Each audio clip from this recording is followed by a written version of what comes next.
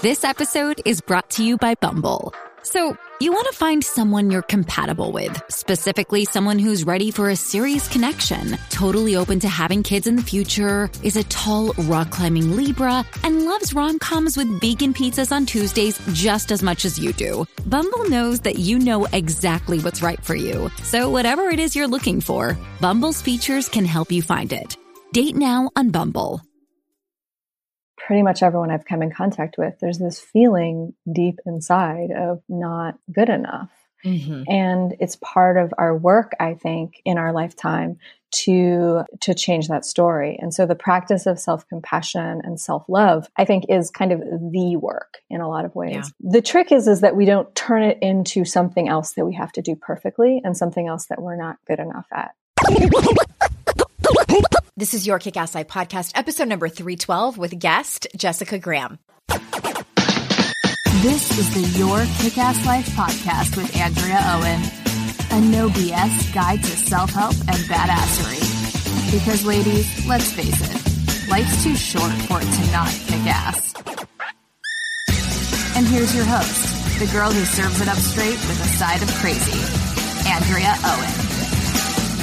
Hey there, ass kickers. Welcome to another episode of the podcast. I am so happy that you are here. Hey, thanks for being patient with me last week as I kind of just gave you an overview of like, hey, here's all the big stuff that's going on in my life right now. And I need to wait on the episode that I had planned for you. I really needed to just take a little break, and I hope it was helpful for you and gave you some insight into your own self-care regimen and how your thinking is within the topic of self-care. If you haven't listened to that episode, it's a short one. If you're pressed for time, head on over and check that one out from last week. This week, I'm super pumped to bring you this guest because as soon as I met her, I knew I had to have her on the podcast, but I hired her to help me to be on my kind of It Takes a Village to Help Andrea board of directors. And I wanted to wait until I got through working with her. And it's been months and months and months of working together. I'm going to get into what we're working on and who she is in just a second. But I wanted to remind you that we're doing a giveaway right now this week. It's this whole week. It does end on December 22nd. So head over to yourkickasslife.com/giveaway. We're celebrating a brand new website for yourkickasslife.com. Go check it out. I'm really, really excited about this one. Of course, I've been excited about all the new iterations of yourkickasslife.com.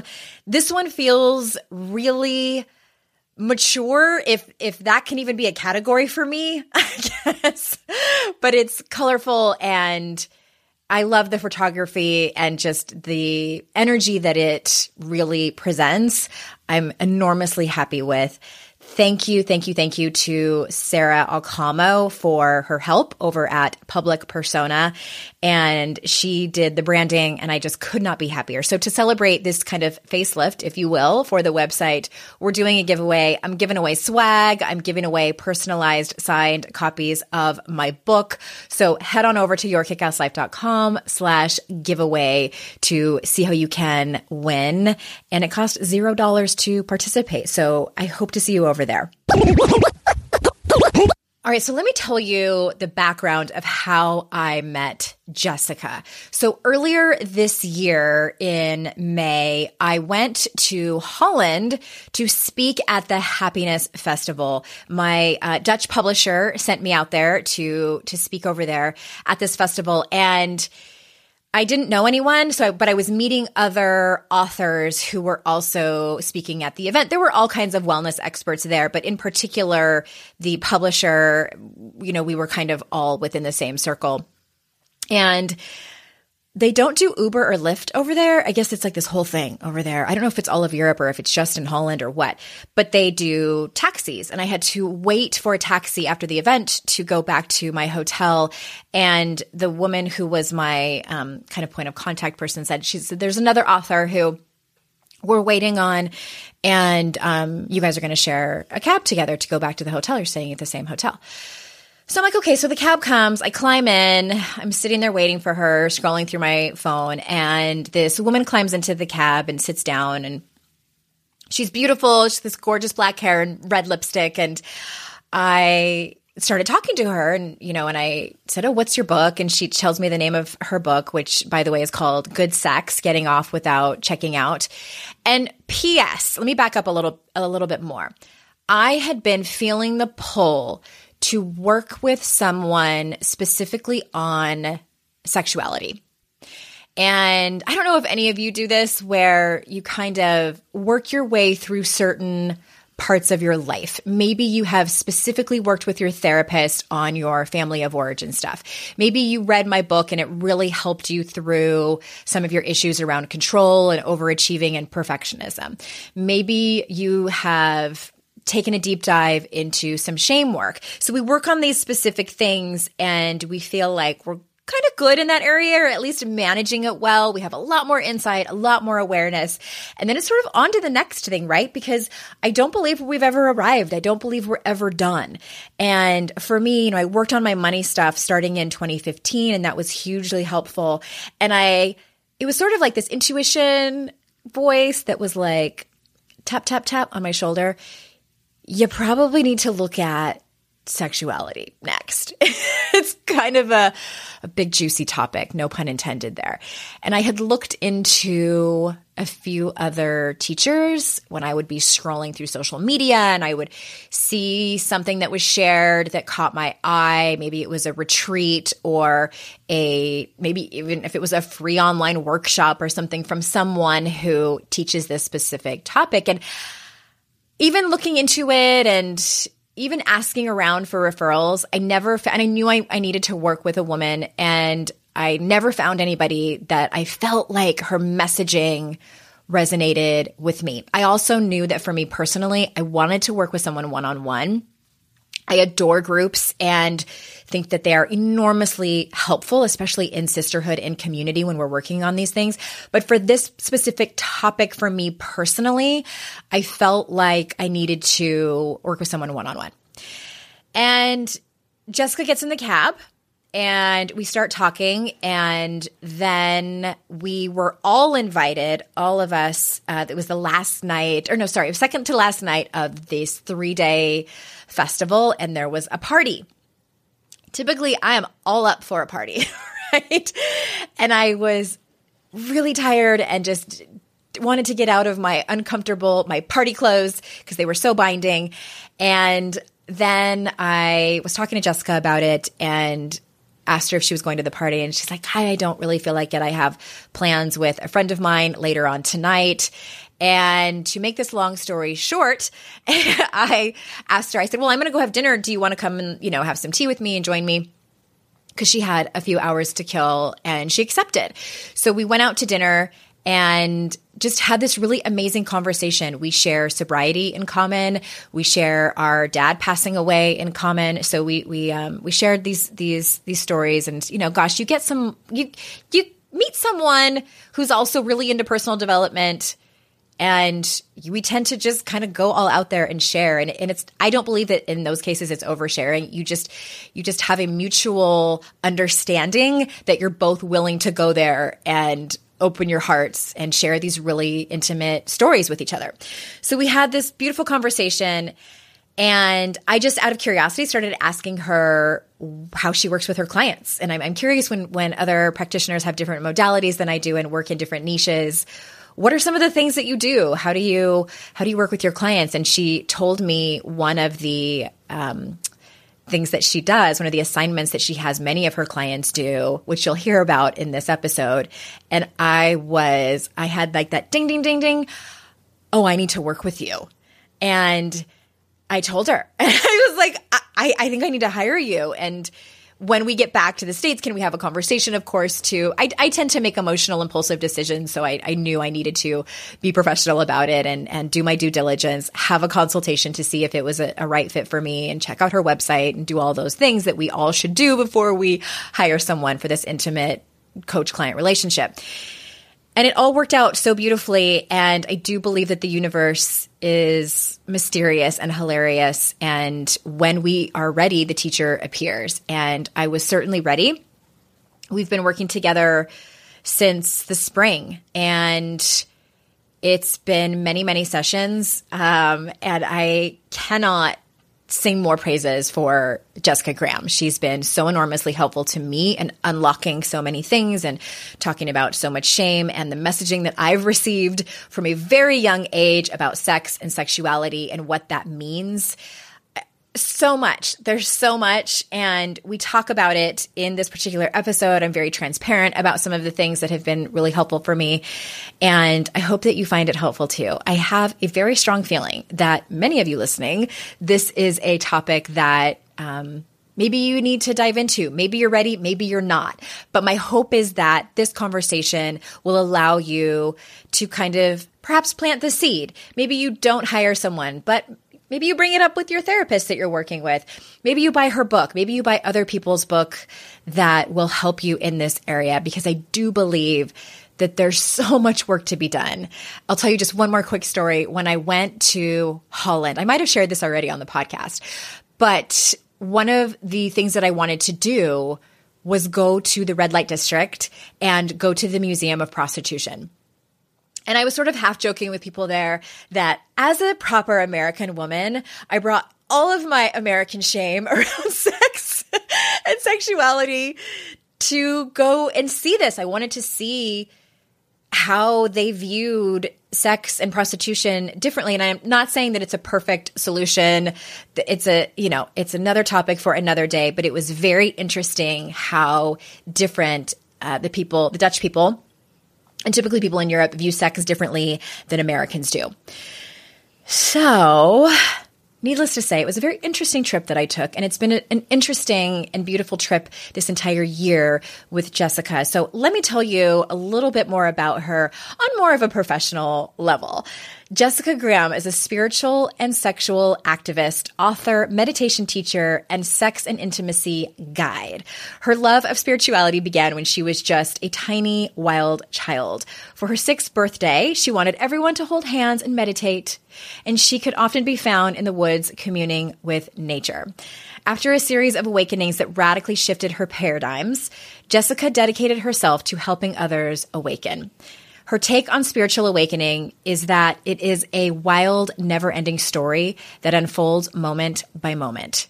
She doesn't believe that there is a graduation date or a final perfect state. Jessica also has a great passion for exploring sexuality and helping others heal, evolve, and awaken sexually.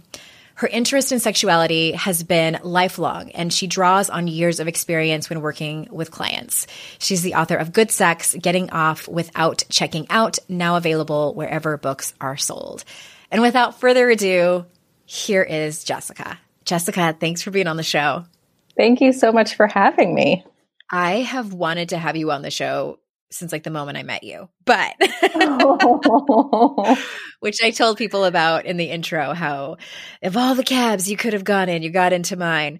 But I actually wanted to wait because I, knew that we were going to start to work together, and I wanted to wait until I had experienced working with you so I could, really share some of my own experience and also, of course, talk mostly about what it is, the work that you do in the world. So if you don't mind, I would love to start there, because I think I've mentioned this to you before, but when I talk about you, I refer to you as my sex coach who's not a sex coach, and it's become kind of a joke because you do so much more than that. Aww. So I don't even know how you, when you meet the layperson, how do you describe what you do? So yeah, it's not the easiest thing in the world to do. One of the things I've been saying this year anyway is that I'm a spiritual teacher who really likes to talk about sex. Okay. But the thing is that doesn't really even cover it, because with some of the folks that I work with, yes, we're working with meditation, but the word spirituality isn't really necessarily even part of the equation. And so the way that I describe it is I like to say that I'm a meditation teacher and I'm a sexuality, relationship, and self-love guide and advocate. Yes. I would agree with that. Given that I have worked with you, I approve. Not that you were asking. Thank you. I think the other thing that I tend to put out in the world is that it's really okay to be all the things as long as that's okay with your body. And so for me, I'm pretty open about the fact that I'm very much multi-passionate or polyamorous in my career. Yes, because you're also an actress, which I didn't even know about until like a couple of months ago. And we'd been working together for so long. And that's so funny. I mean, it's not funny, but it's funny that such a big part of your life and I didn't know. Yeah. And then there's people who don't know about this part of my life. And so it's an interesting thing. Like when people discover, oh, wait a second, you're not just this filmmaker actor, or wait a second, you're not just this, sexuality, meditation, self-love person. So it's an interesting life. Yeah. I think I've also described you as a sexuality doula. Which is that pretty fair? Yeah, I think help people like rebirth into their own sexuality. At least that's what you've been to me. And I'm so excited to have you on, and please feel free to use me for an example and say like, this is the work that you and I did or anything like that. I'm an open book at this point. I might not have given you permission to do that like during our first couple of sessions, but now that we're well into it. And I think what might be helpful is for people to also not just hear what you do, but hear where I was at in my life that made me want to work with someone like you. And so it wasn't just an epiphany that I had when I heard about your work, like, oh, I need to work with you.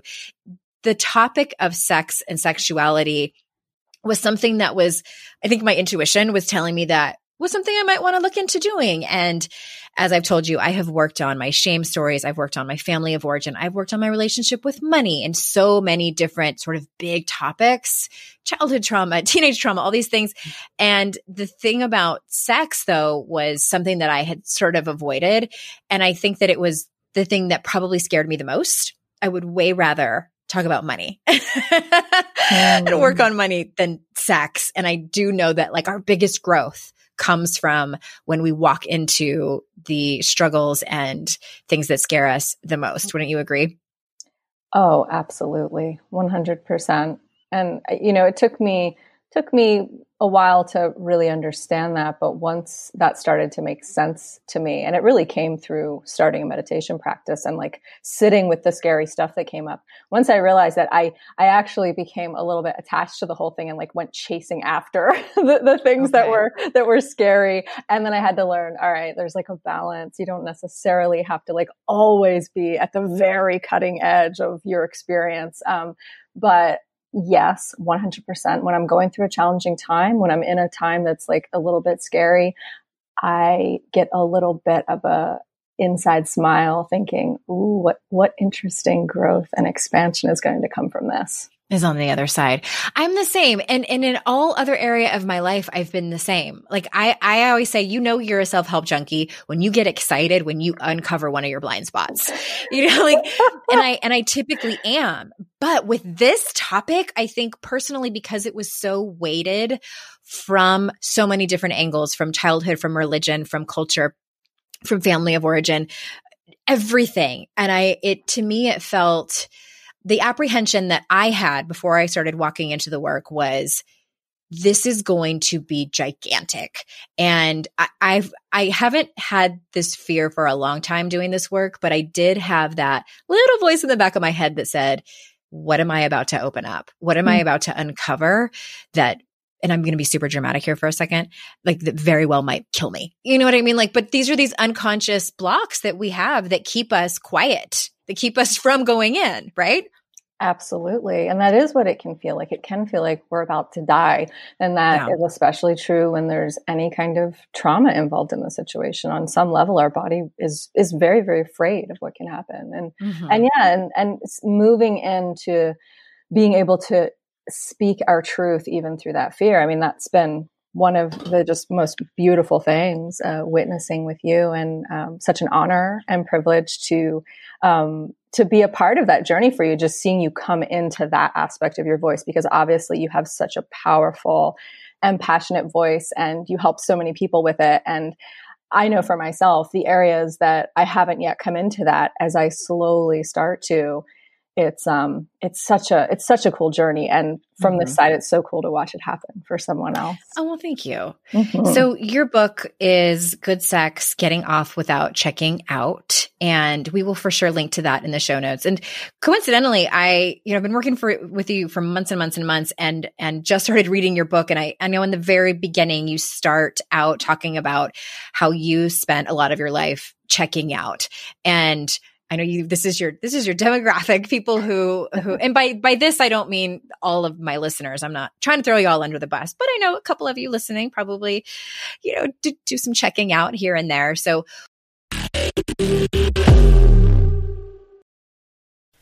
customers are rushing to your store. Do you have a point of sale system you can trust, or is it a real POS? You need Shopify for retail. Shopify POS is your command center for your retail store. From accepting payments to managing inventory, Shopify has everything you need to sell in person. With Shopify, you get a powerhouse selling partner that effortlessly unites your in-person and online sales into one source of truth. Track every sale across your business in one place and know exactly what's in stock. Connect with customers inline and online. Shopify helps you drive store traffic with plug-and-play tools built for marketing campaigns from TikTok to Instagram and beyond. With Shopify POS, you can accept credit cards, mobile payments, and every other major payment method, all with low fees and transparent pricing, starting on day one. Plus, Shopify's award-winning help is there to support your success every step of the way. Do retail right with Shopify. Sign up for a $1 a month trial period at shopify.com/noise, all lowercase. Go to shopify.com/noise to take your retail business to the next level today. That's shopify.com/noise. I first gave AG1 a try because I was feeling low energy and sluggish, and coffee just wasn't giving me what I needed. Especially in these winter months, I struggle with pep in my step. And since drinking AG1, I felt more energized and focused. Not only does AG1 deliver my daily dose of vitamins, minerals, pre and probiotics, and more, but it's a powerful, healthy habit that's also powerfully simple. It's just one scoop mixed in water once a day, every day. Because aging is a part of life that we all have to deal with, but I don't think it should prevent me from doing the things I love, like going on long hikes with my dog.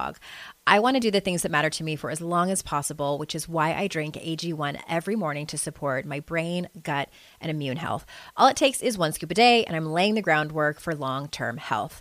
I know with AG1, I'm giving my body high-quality nutrition. Every batch of AG1 goes through a rigorous testing process, so you know it's safe. And AG1 ingredients are sourced for absorption, potency, and nutrient density. AG1 is a supplement I trust to provide the support my body needs daily, and that's why I'm excited to have them as a longtime partner. If you want to take ownership of your health, it starts with AG1. Try AG1 and get a free 1-year supply of vitamin D3K2 and 5 free AG1 travel packs with your first purchase exclusively at drinkag1.com/noise. That's drinkag1.com/noise. Check it out.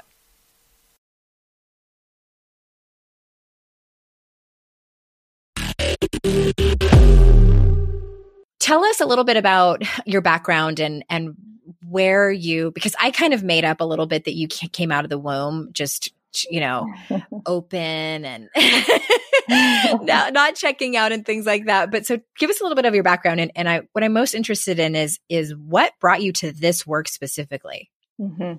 So it's interesting because while, yes, I spent a lot of years checking out, I also kind of did come out of the womb very much a sex positive, sexually explorative, open person.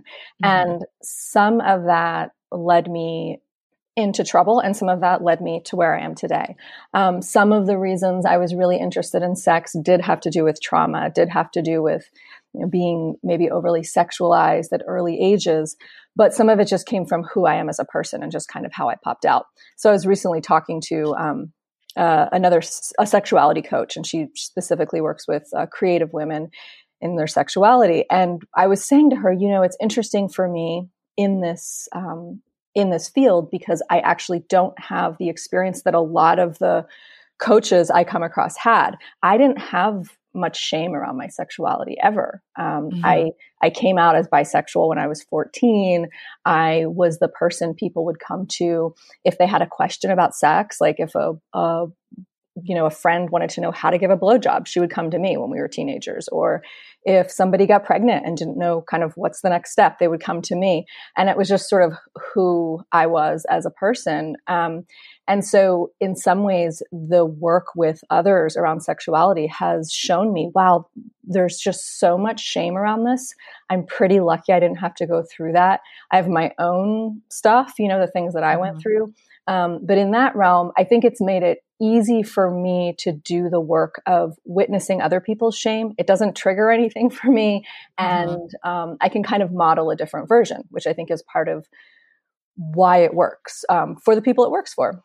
Thank you for clarifying. And that I didn't know that about you. And it's interesting because that's one of the things I love the most about you. And when we had dinner in Holland, it was, you know how you meet people and I think I've been an overshare for so long. Like I can pretty quickly gauge when someone can handle my story or not. And sometimes you're too far in the story to back out. So, but anyway, you were very much like unfazed by anything, any story that I shared. And I knew that it was going to be just fine. And there are some things that I think many of us have stories that we're so ashamed of that we swear that we will take to the grave.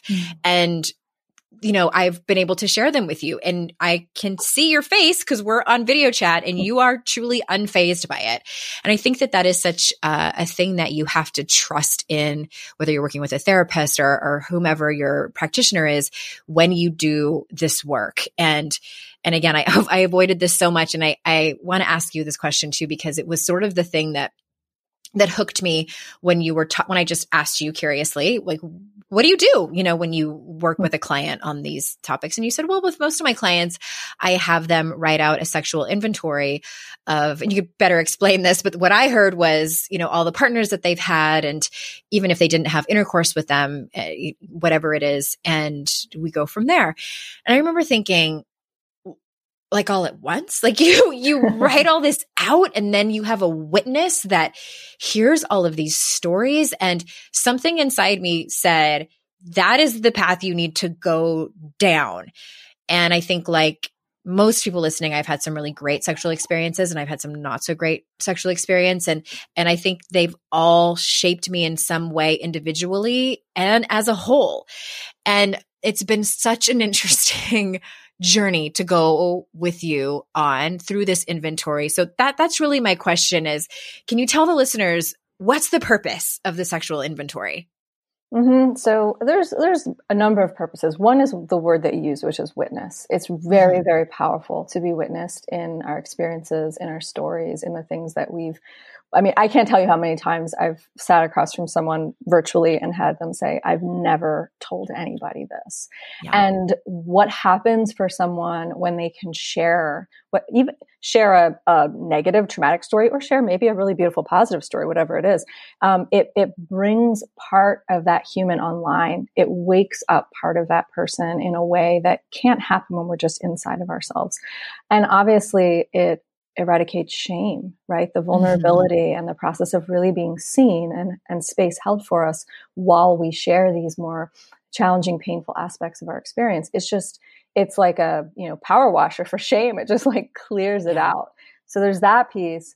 And then there's also the pattern finding aspect of it, which when you see again and again, oh, look at how I didn't speak up for my needs there, or, oh, look at how I was dishonest, or, oh, look, whatever it is, whatever the thing is that has come up again and again, and oftentimes starts, before our first actual sexual experience. It'll start like with our first crush or something like that. Like we see these patterns, and that is gold, because when we can see the way in which the neural pathways have been sort of deeply grooved, we can be like, oh, okay, wait a second. I could start to create a new one. I could start to create a new narrative. This thing that I've always, gotten a version of, I could have a completely different thing happening in this realm of my life. And that's incredibly powerful. I know for me, when I first did a version of this inventory, and it was also during a time where I was practicing celibacy for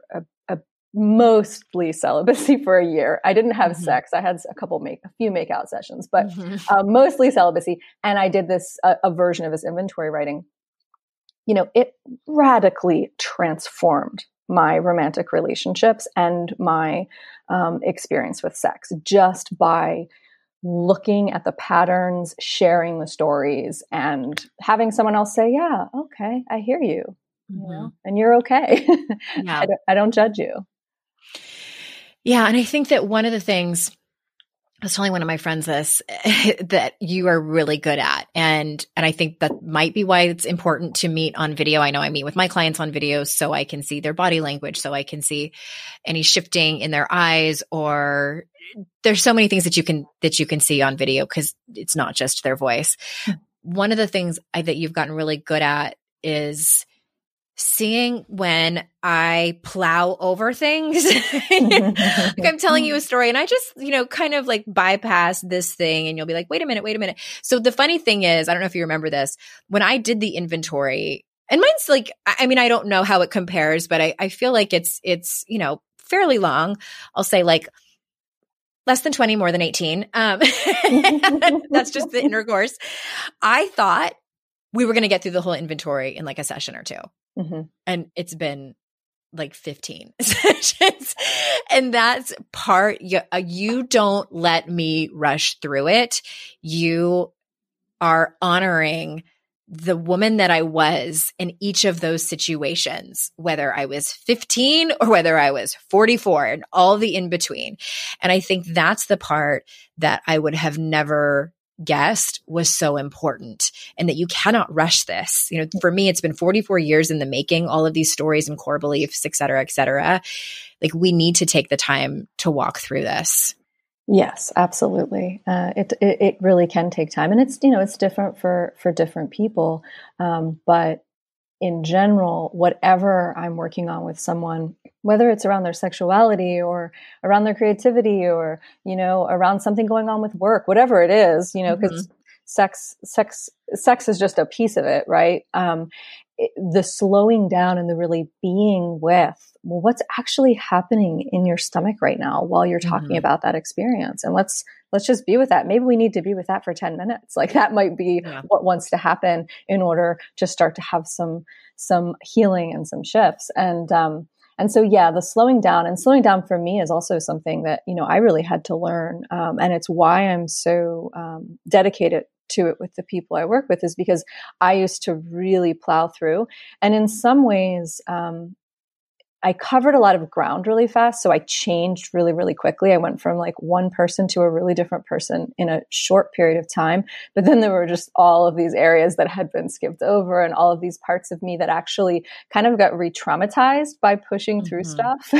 And so I learned that slow is actually faster. It's like, because you're getting down to the root, you're really getting down to what's really there, and you're actually working through a layer in a way that's not destabilizing to the system. And because look, here's the thing, I can give someone an experience, I have like lots of little spiritual tricks. I can be like, okay, now you're going to have this like wild spiritual experience. And that's awesome. But I could also just send them off to do ayahuasca for that. You know what I mean? Like you then have to integrate. And so what I like to do, especially when working around areas of sexuality, is to do the work to a point to where you still have the time and the energy to integrate it. Because if it's not integrated, it can only take you so far. It's only dancing around up in your head, where I like to stay. Well, I get it. It's taken me a long time to get down into my body too. I get it.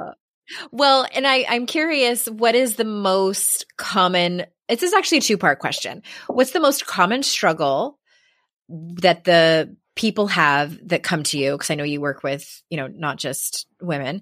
And the second part of the question is, what's the desired outcome that they want? So one of the most common things that I hear from people, whether they say it outright or whether it's underneath the surface, is that they think they're broken in that part of their life.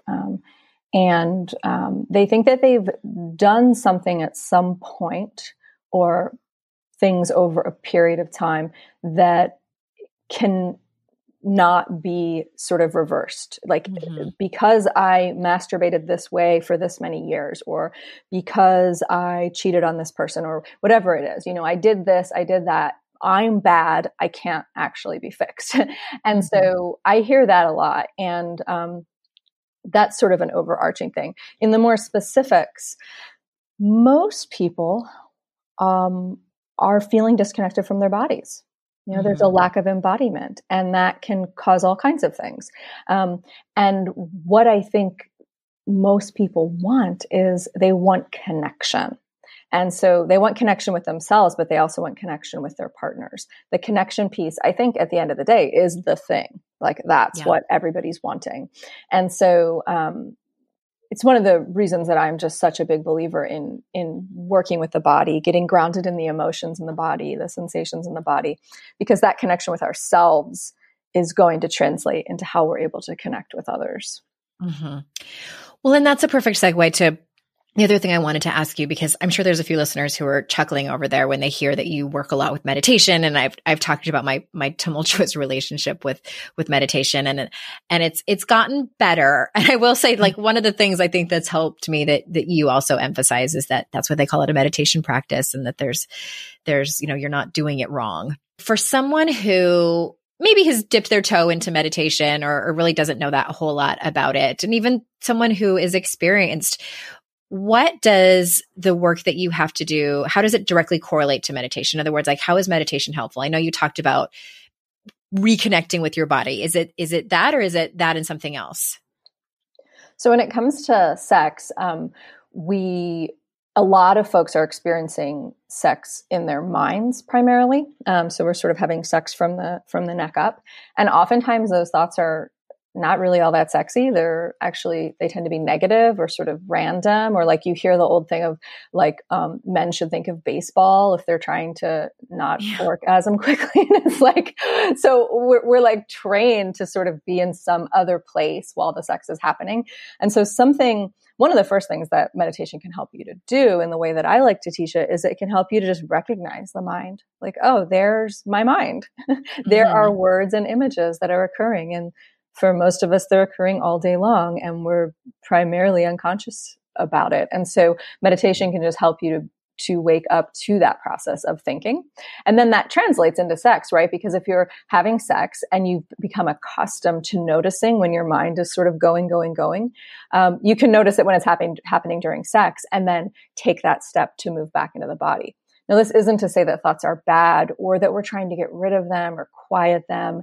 That's not really what I'm about. It's more about, let's create a new relationship with them. So if you're having sex and your mind starts going to, oh, I wish I would have worked out this week. Look at the way my stomach is jiggling, or oh, I wonder, if I smell good, whatever it is. Right. Some of these thoughts. Why I wish my boobs didn't look like udders when I'm doing it doggy style. Like, there you go. You might think that. So when you find that your mind's going to these places, you can recognize, oh, that's just my mind. It's just my mind going to these places that it's sort of trained to go, and I can come back to the body. Now, over time with practice, mindfulness, affirmation, various kinds of self-love practices, we can start to train the mind to work in a different way. But in the beginning, it's not about like, I'm only going to think positive thoughts. Instead, it's, I'm going to notice that there are thoughts. Mm-hmm. And then I'm going to learn to come back to my body. And so learning to work with the mind is paramount, but then actually learning to feel sensation in the body. So when I was a teenager, I would have what I now call orgasm anxiety. I would be worried I wasn't going to have an orgasm fast enough and that the person was maybe bored. And the first boyfriend I ever had, I actually faked every orgasm.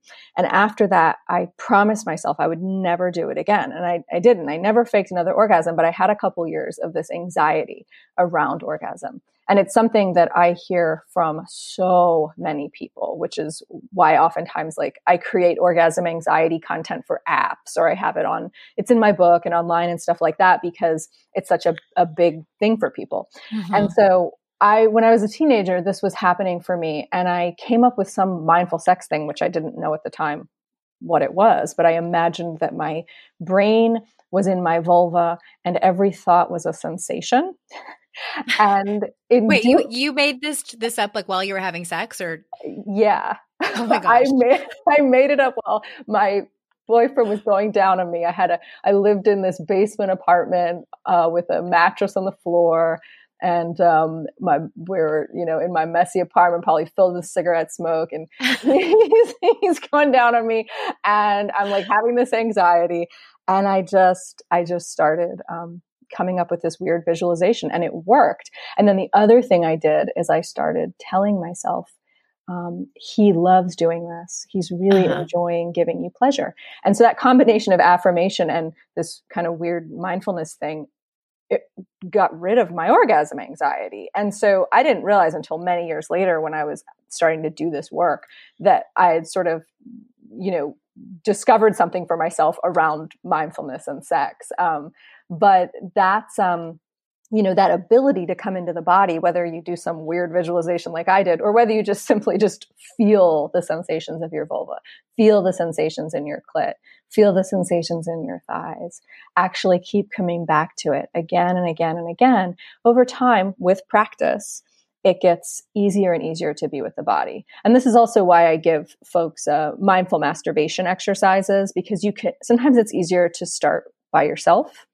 That's not always the case, but for some, it can be easier to start on your own, coming into the body, coming into sensation. It can just feel like less pressure. It can feel like you have more room to explore. So that's something that most people that I work with get a version of, or several versions of, while we work together. Yeah. And I remember when I got that exercise, I was like, what? You want me to do what? I don't understand this. And I think from what I remember, this was several months ago. I think I either procrastinated on it or I can't remember. I did end up doing the exercise, and it was helpful. But I say that because I am someone who, without giving too much away, because my husband's like, can you keep some things private? Not tell the thousands of listeners. I got into my current marriage of 11 years. We were thrust into parenthood, and it did sort of, before that, every relationship that I had revolved just around us, and we didn't have this distraction of children. And also, this is the first relationship that I've been in where I'm sober. And of course I had sober sex before, but this is the first relationship I've been in where I only have sober sex. And it's been a change. And it's become, what some sex educators call transactional, where we sort of have to, there's not many opportunities for us to really be expressive. Like, we have to mostly be quiet, and we are trying to hurry up. And it's just, how can we get this done fast enough where hopefully we're both getting off, and that's really, I think, the reality of what's going on out there. And in talking to a lot of women, who are in long-term relationships, the amount of sex that they're having isn't what they want it to be. And I just know that there's, I don't even like to use the word dysfunctional. I think I'm going to rephrase it and say there's some help that's needed out there. And wouldn't you agree? And I'm over here I don't even dive into this world so much. And this is just conversations I'm having with my women friends. Yeah. There's definitely help needed. I think one of the things is that because we're afraid to talk about sex, we don't know how to talk about sex. It was so interesting where, when we met in the Netherlands, it was so different talking to those audiences about sex, because while they have all the same challenges, there's this level of shame that's not there. And so it's really definitely not as hung up about it as we are. Yeah. So it was such a different experience, the energy in the room versus being in the States, which I found really interesting, and makes me want to go spend more time there, because I just really enjoyed that feeling. But yeah, it's needed. And the great news is that there are more and more people who are creating spaces and workshops and trainings and coaching around this. But we still just need so much more, because there's just so many different kinds of people. And a lot of what's out there is more based in Tantra, which is great, but it does require sort of subscribing to a certain set of beliefs or dogma, and I don't want to speak generally, because there's just so many beautiful practitioners that are doing so many sort of unique alternative things out there. But there is sort of this sort of, in general, it's in that realm. It's sort of like this sacred sexuality piece. And that's not going to work for everyone. And so I don't think this audience, no. They're like, I don't have time to have sex for 7 hours. I just want to like get through 15 minutes without thinking about my grocery list. Thank you very much. Right. And so like what I'm trying to do is like bring something that's accessible. And hopefully there'll just be more and more people like me doing that, because the more people that are talking about it in really kind of frank, inclusive, down to earth ways, the more people that can be helped by it. So yeah, one of the things we can do right now, though, even if you're not working with a sexuality doula, is you can start doing your own exploration, do some writing. My sexuality is ... You know, when I think about sex, I think this. Just start doing some writing, and then start maybe bringing some of that writing into conversations with friends who you feel comfortable with. Just get the conversation going.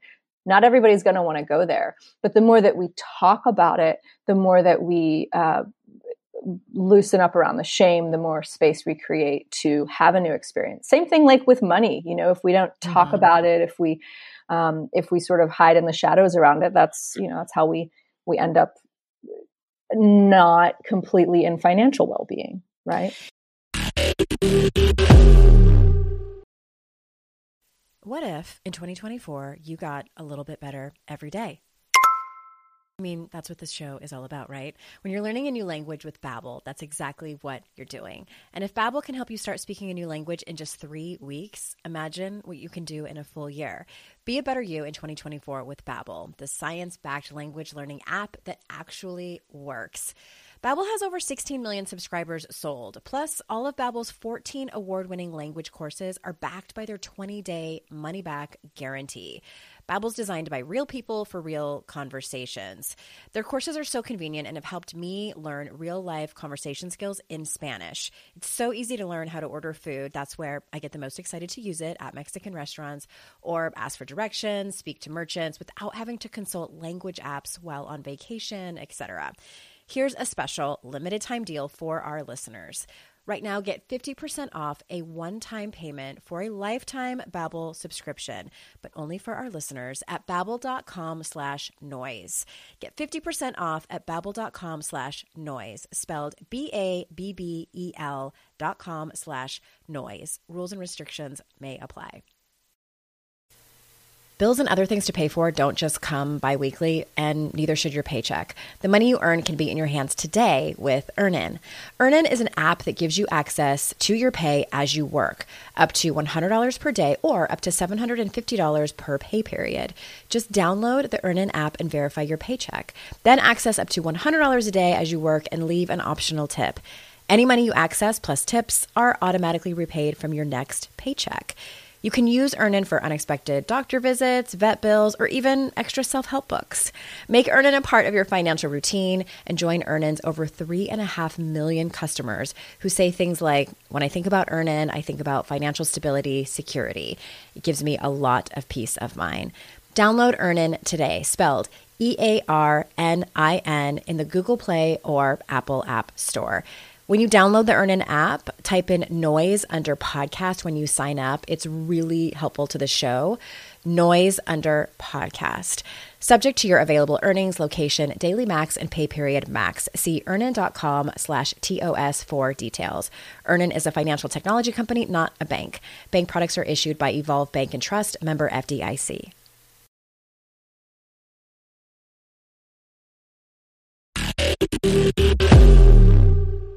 Yes. Well, that reminds me of one of the writing assignments that you gave me, those prompts that you just threw out. And I don't even remember what brought on the conversation, but you asked me to do a writing assignment, and just the prefix was, I believe men are, or I believe men, and finish the sentence. And what ended up happening, and this might be helpful for people, what ended up happening is what I was explaining to Jessica in the session when I was done is, I started the assignment from my mostly evolved 44-year-old self, and I believe men are hurting and are just trying to be understood. I believe men want connection and don't know how. So it was this very compassionate more or less woke place.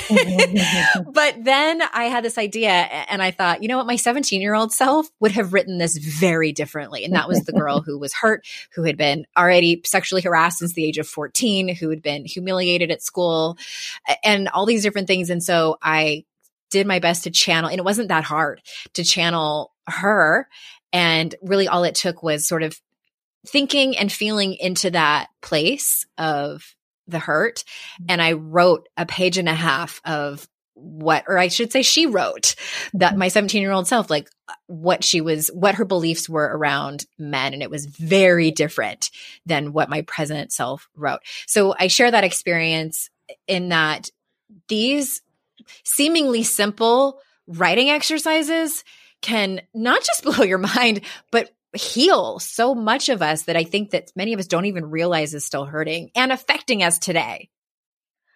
Oh yeah, it's phenomenal. And I never want to do the writing. I'm working. I don't either. I'm working with a couple different coaches right now, and some of my own personal work. And I never want to do it, but every single time I do it, I'm just like, wow. And this is why I'm such a big believer in giving the writing homework to folks. And it's the people who are willing to do it, I think, that get the most benefit from the work that we do together. Because I have some people who are just not interested in doing the writing, and we can still get some work done and there can be some good shifts. But when you're willing to just put it down there, because it's like another kind of meditation. It's another way of looking at what's underneath the hood.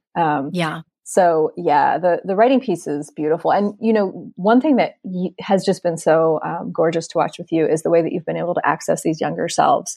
That's something that I've personally experienced great healing with. And I do bring it in to most of my sessions. And when folks are open to tapping into that part of self, oftentimes it's gonna be like, well, wait, I can't tap into my 7-year-old. How am I going to do that? And I'm like, we just kind of move into it and sort of do some visualization, do some writing.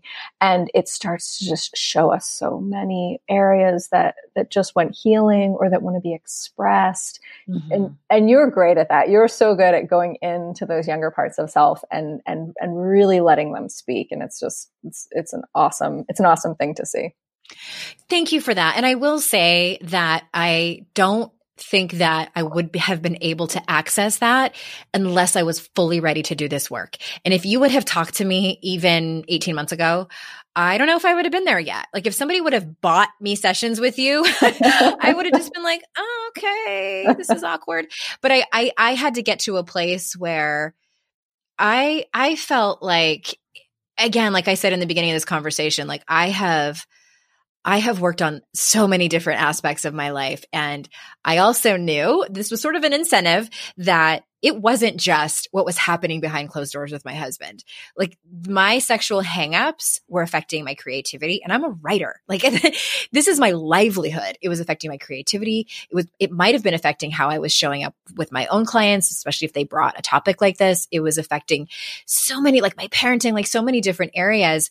And so that was another, like I said, incentive, okay, that it's going to be okay. And also, I also, because I have done so much work around shame resilience, that there was a deeper part of me that, although I was still scared to walk into this with you, I knew that whatever wound was opened, that I was going to be okay, that I really, truly was going to be okay. And like I said, it really took trust in you. It took trust in the process, and it took trust in myself that I am resilient enough to be okay, and some excitement of what was on the other end. Mm-hmm.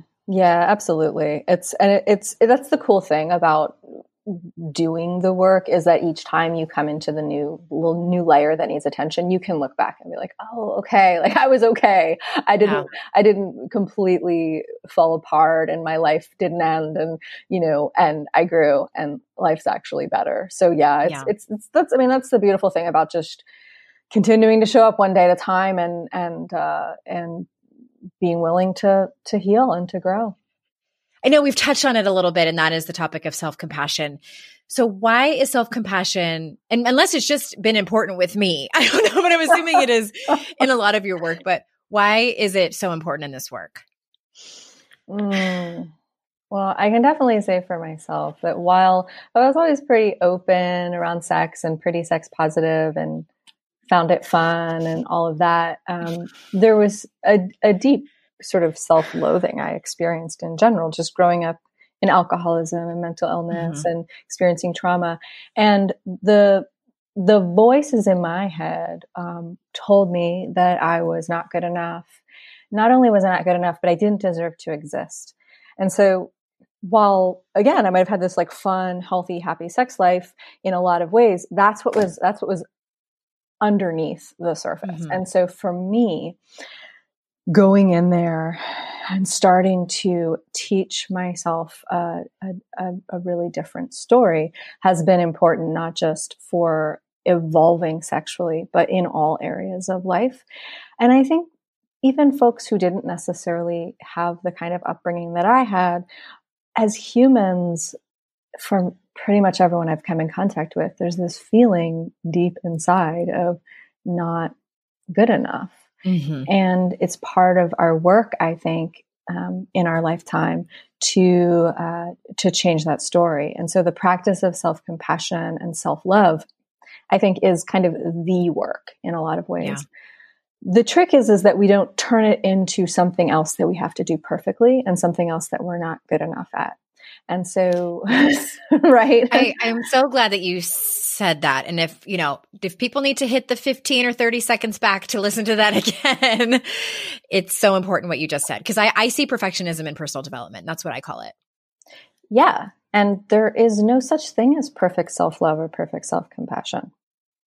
That's not the perfect self-love and perfect self-compassion is I can love and have compassion for myself even in this moment where I'm talking to myself like shit. Like I can be like, oh, that's this part of me that's feeling really afraid. And it needs love too. And so no matter what part of self is arising, even the part of self that's like, everyone else sucks, or, I hate my husband, or, I wish I got that opportunity that friend of mine got, right? These parts of self that we'd really rather weren't there. Those are the parts of self that need love most. Yeah. Those are the parts of self that are actually, causing us challenges in life, right? And so it's really natural to want to just get rid of them, try to meditate them away or self-help them away or, whatever it is, yoga them away. But what they need is love and compassion. And when we do that, when we practice that level of love and compassion, we start to be able to not only take risks in life and feel more joy in life and have better sex in life, we also start to extend that to other people. And when we're talking about like self-development as like world development and culture development, it's so important. If I can't love and have compassion for myself, how am I going to do that for the person who I like deeply disagree with, in the other political party or whatever it is? And if I can't do that, if I can't really have some level, it doesn't mean I have to like the person, but if I can't have some level of love and compassion, then it becomes really hard to actually create positive change. I just start running on anger and hatred and resentment. So we can do that inside of ourselves. We can do that outside of ourselves. And when we bring the self-love and the self-compassion in, it changes the internal and it can potentially change the external as well. 100%. I've even felt, I want to just sort of tag on to that. And, you were talking about being more compassionate with yourself. You're able to be more compassionate with people that you might disagree with. I have found I'm also more compassionate with people whom I thought I was being compassionate with before, like my partner, like my children. And sure, I think that I was being somewhat compassionate, but the more I really dove into my own self-compassion, that I was more apt to understand that, hey, this person who I think is behaving badly, whom I love, they're really doing the best they can. And do I need to set a boundary, or do I need to just have more compassion and be more understanding with this person? So that's helped me tremendously, and just really discerning where boundaries need to be set or what I need to take a responsibility for and things like that. So I just want to say here to self-compassion being not just for you. It's not just self-serving. It really is for the other people in your life that you truly care about and want better relationships with. Absolutely. And it's an ongoing journey. You know, like if you would have asked me about self-love last year, I would have been like, oh yeah, it's this. And then this year it's like, no, it's totally like, it just keeps kind of evolving and growing because I'm evolving and growing. Right. And and the culture we're living in is like kind of going through some changes over the last few years. Ooh, like, that's for sure. Yeah. That's for sure. It's so much so. And so again, everybody, the book is Good Sex, Getting Off Without Checking Out. Your website is yourwildawakening.com. Is there anywhere else that we want to send people? I tend to do at least once a week, do some writing on Instagram that people enjoy. So, on Instagram, I'm, Jessica Clark Graham. And, but that's also on the website too. So. Yeah. Jessica Clark Graham. And I am a happy follower of yours. And I just also want everyone to know, like, Jessica's not paying me for telling people to, you know, how great your work is. I'm not an affiliate for any of your programs or your one-on-one. I just truly have been, moved and changed and healed from your work. And I don't say that about everybody. It just has truly been just so incredibly helpful. Well, it really means a lot to me that you say that. It means a lot to me that you invited me to be on the podcast because I from getting to know you, I know what that means, and it's, you know, truly an honor. It was such a cool thing that we met, just like happened to, like you said. I don't think that was on accident.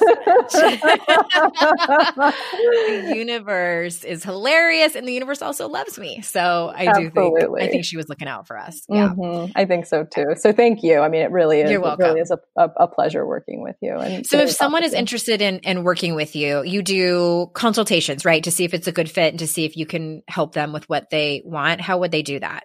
So you can contact me through my website, yourwildawakening.com.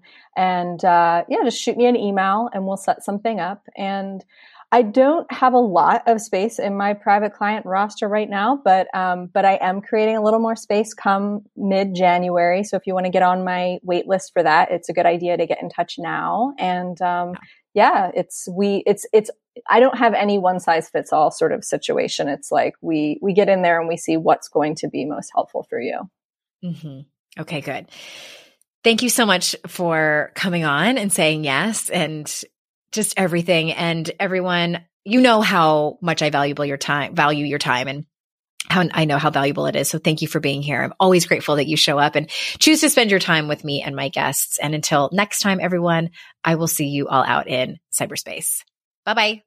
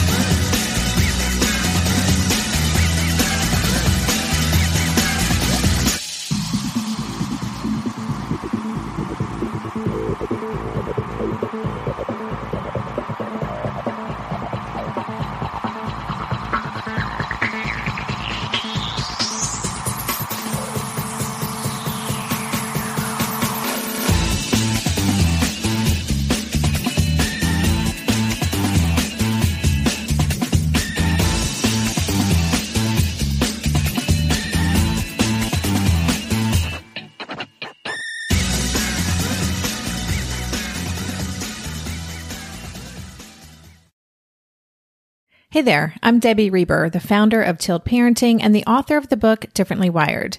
The mission of Tilt is to change the way neurodivergence, whether that's having a learning disability, having ADHD, being gifted, autistic, or some combination of all of the above, is perceived and experienced so differently wired kids and the parents like us raising them can truly thrive.